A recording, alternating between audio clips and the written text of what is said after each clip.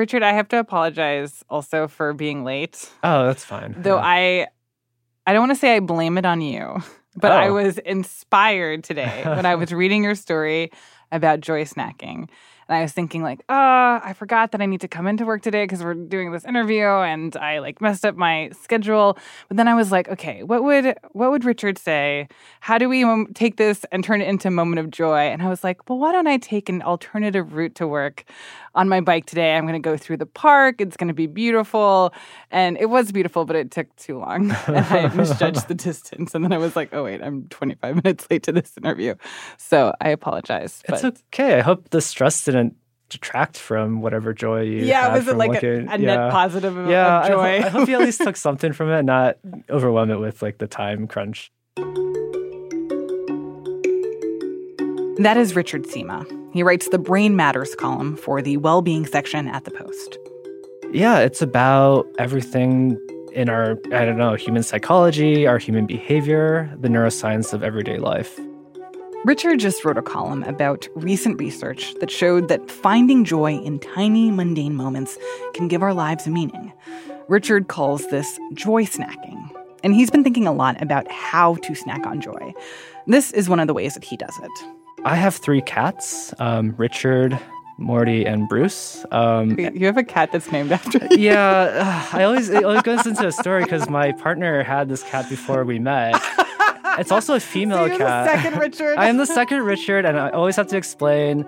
Well, when we tell stories, it's like the cat Richard vomited on the floor, not human Richard. Also the female cat Richard. Female cat Richard. Wow. Yeah. I mean, that in and of itself is a moment of joy. But anyways, you were talking about your 3 cats. Yeah, I mean, they're just around the house, and even just watching them play, it's probably what parents feel watching kids play. Just like you see their minute interactions, and I don't know, seeing them be comfortable and just cute calms me down when I'm stressed out, like thinking about a big story or a deadline or something like these big like goals. But yeah, there's just happiness right here in a cat that wants my attention.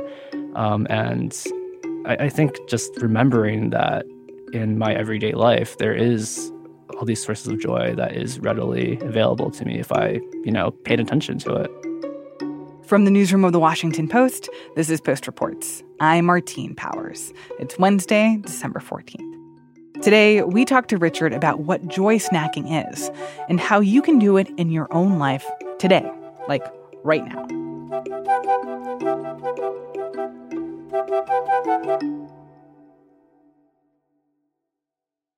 So when you talk about these small moments where you're noticing something, we're finding some joy in a quote-unquote joy snack, like what does that term really mean and where does it come from? Yeah, so I think the term came from a conversation I had with my editor, Tara Parker Pope, and I had encountered this study about, what brings meaning in people's lives, and these researchers found it's not just the big things, but also what they called experiential appreciation, about the mundane things in our lives that still bring us a lot of meaning.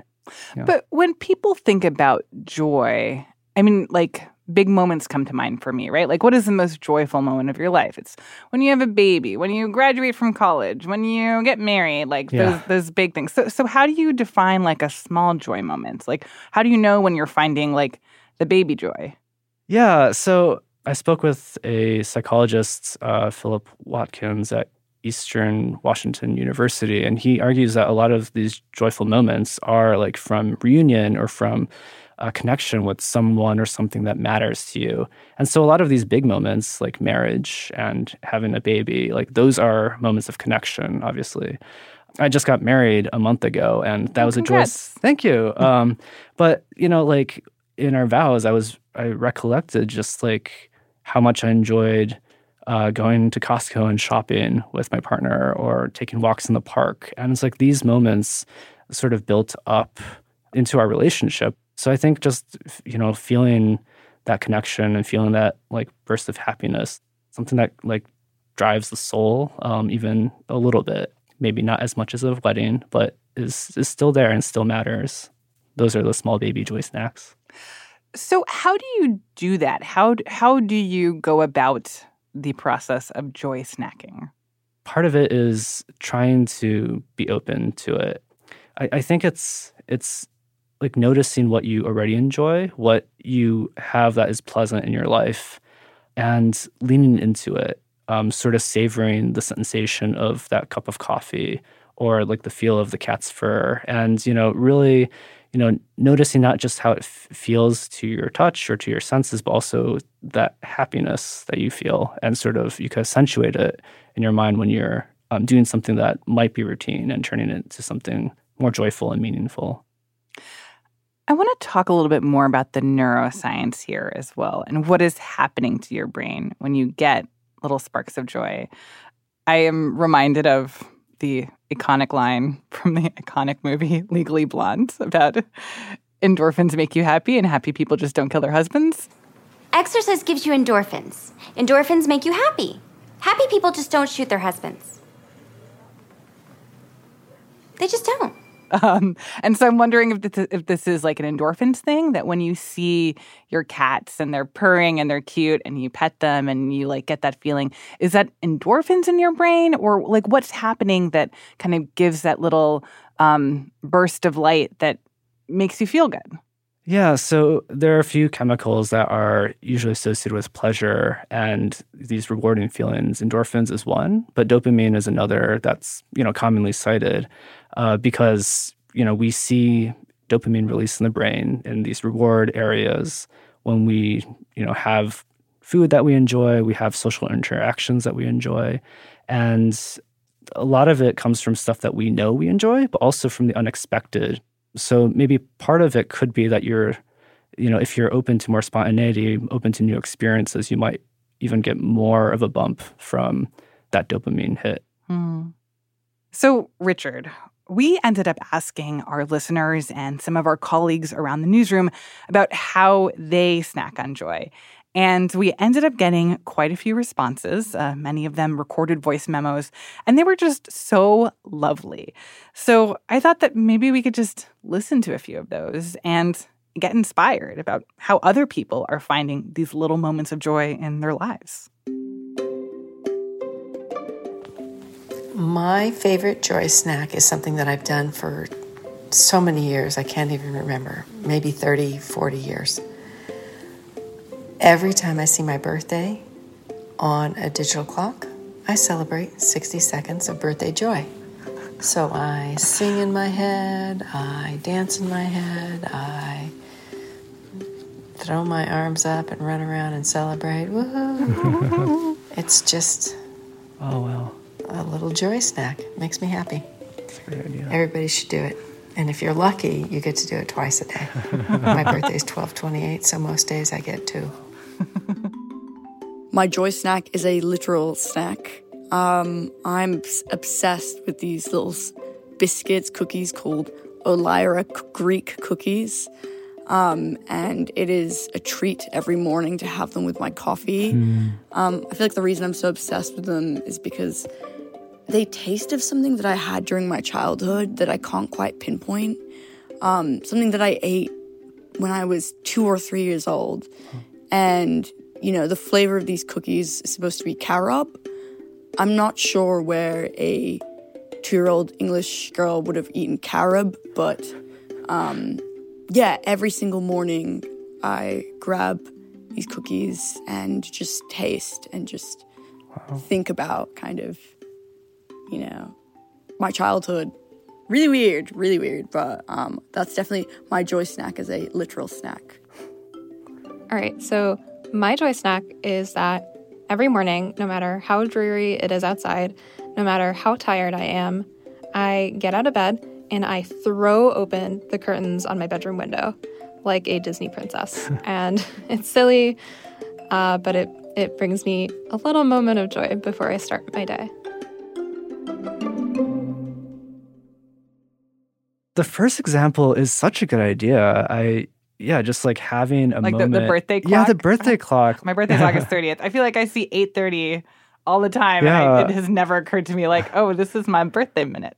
Yeah, that's a great idea, just to have a moment that is your own and you like reserve that space for yourself. And it's a good reminder that maybe grounds you or like gives you a pause in whatever like stress you're going through that day, that this is a moment for you to celebrate that you're alive.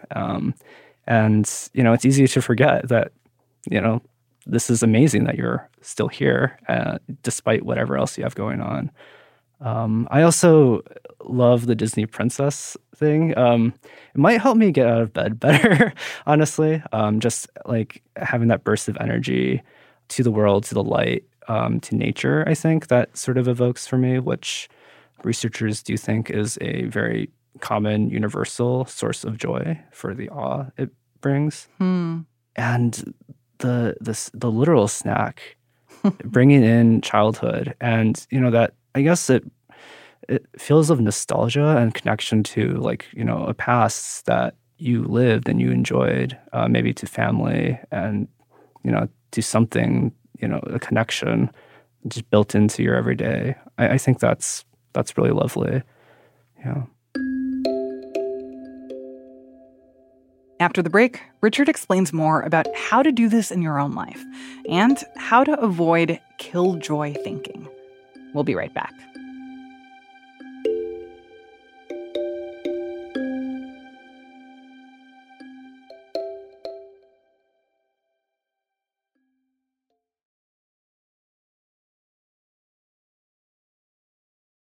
So, Richard, I feel like there might be listeners who are listening to this and thinking, look, I'm just trying to get through every day and like doing the things I have to do. Yeah. I don't really have a lot of time for like sitting and contemplating the things that like make me happier, that I'm grateful for, or that they just don't have a part of their routine that they've identified as like the thing that is bringing them joy every morning or every night. What is your advice for how you go about creating those routines or identifying the things that are your like go-to joy snacks?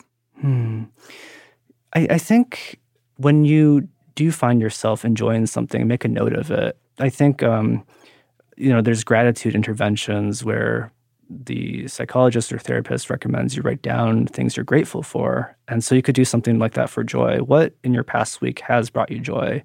And this allows you space to reflect and also maybe look for similar things in your upcoming weeks for similar like moments of joy that you could continue to seek out.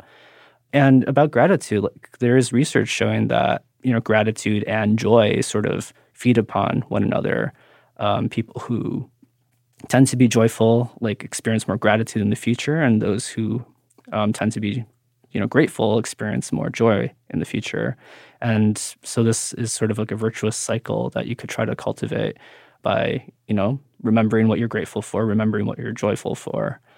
And the third is nature is, it is out there and it is around us. And even in the city, you can find beautiful living things if you, take a care to look. I live in Baltimore, but there's a park nearby where I like to take walks. And, squirrels and ducks are lovely, even if they're really common, because you can notice, they have their little quirks. They have their little squabbles and drama. And just like, I don't know, seeing that and seeing the beauty of flowers, like there are things around you. Maybe that doesn't work for you, but you could find something if you keep an eye out for it. I hear people talk about the importance of noting gratitude. And in some ways, it feels a little bit like what you're supposed to do at Thanksgiving, right? You go around the table and everyone says, this is what I'm grateful for. But I hear what you're saying, that actually taking the time to, in some cases, like literally just write down, I'm grateful for the person who's next to me. I'm grateful for the place I come home to. I'm grateful for the people that I'm able to call up on the phone when something's going wrong. Like taking time to actually write those things down and reflect on them. I see that it could kind of jumpstart those parts of your brain. Yeah, I think part of it is trying to, shift this disposition, because I like there's a concept called negativity bias in psychology where people vary, but there's a tendency for our minds to go to stuff that might harm us because that's, maybe evolutionarily good to pay attention to and hold on to. But that also biases us away from the good things that are also out there, that are also in our lives. These types of exercises to write things down, to remind yourself of the good, might help you shift that balance back to so you're more open to joy in the future. I appreciate that you brought up this concept of negativity bias, because another part to your article that really jumped out at me was this idea of killjoy thinking, which I guess is the opposite of joy snacking. Yeah. What is killjoy thinking? Yeah, the example I always think of is, you're going for a walk and you see a beautiful sunset, but your mind immediately jumps to, oh, it's going to get cold soon. You're just stealing a joy snack right out of your own mouth because you have something that's amazing right there. It is true that it's going to get cold, but you don't need to focus on that. You could still savor the moment and the joy you're getting and not cut that off. It's like the opposite of savoring. You're sort of stopping yourself from being in the moment, being present for the enjoyment that you are trying to have. I read that and I was like, I wonder how often I engage in killjoy thinking. I do that too. Especially these days. I feel like it's very easy to focus on the negative or... Yeah. And in some ways, I feel like that's almost encouraged like by social media, by like the way that, I don't know, culture is right now. It feels like there is not a thing that you can enjoy in an unadulterated way. You always have to sort of be wary of like the pitfalls of the thing or the potential drawbacks or the negative parts. Yeah, I think it's hard to navigate sometimes because you don't want to not acknowledge that there is stuff that is not good in the world. Like, it's not ignoring that, but we also can't go to the extreme where we are saying there's nothing good either, because that's not true, and that's also not fair to ourselves and to our joy. I also want to ask about the concept of toxic positivity, which I think is a term that we hear a lot these days, and something that I think is important to remember, right? Like, and for people who haven't heard this term before, I think it's essentially when people feel like their negative viewpoints are being actively ignored for the sake of optimism, right? Like, the people around you are like, everything's wonderful, everything's great, and you're saying, well, I actually have a valid reason to not feel great in this moment, or I do want to talk about why I don't feel wonderful, but that you feel like there's not an opportunity for you to be heard in those moments. So how do you balance the need for focusing on joy, the need for minimizing killjoy thinking, but also being able to say, yes, the sunset is beautiful, but I'm actually very cold right now, and I'm a little worried, and I need to go inside. And your toxic positivity is preventing me from talking about the fact that I don't feel great right now. Yeah, I think finding balance, as you say, is the key. And part of it is being present for, your friend who is airing something that they feel is negative and needs to be addressed. Or even yourself, you're not trying to quash out all, valid concerns or worries you have in your life. I think it's very important not to ignore like true problems so you're able to solve them effectively. But at the same time, it's important not to let that override everything that's in your life. You still can find moments of joy even in times of suffering and pain. And I think that's something worth holding on to. Yeah. So you're talking about like the joy of leaning on other people, the joy of being leaned on, the joy of knowing that even in difficult moments you have a person around you that you feel like you can really connect with, or who you can listen to, or they can listen to you, and that even in those hard moments can be a source of joy. Yeah, I think that sense of like emotional and social connection, a lot of it is born from like being present for people during difficult times. Like, that's when you're cared for, and that's when you could show how much you care.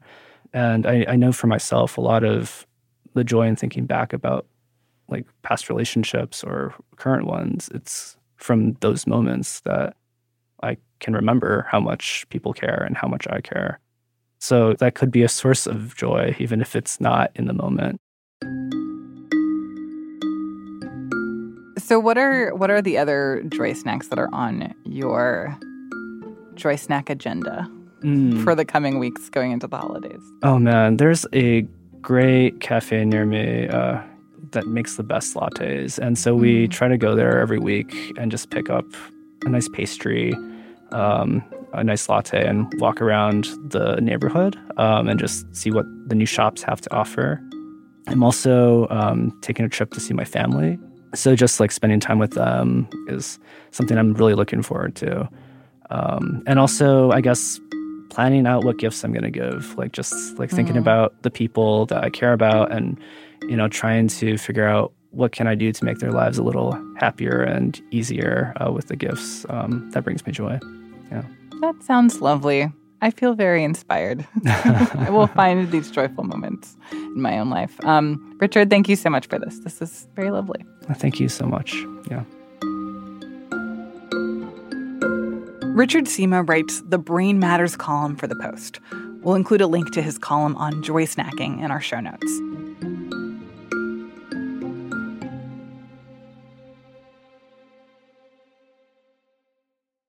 And here's a few more joy snacks we got from listeners and colleagues.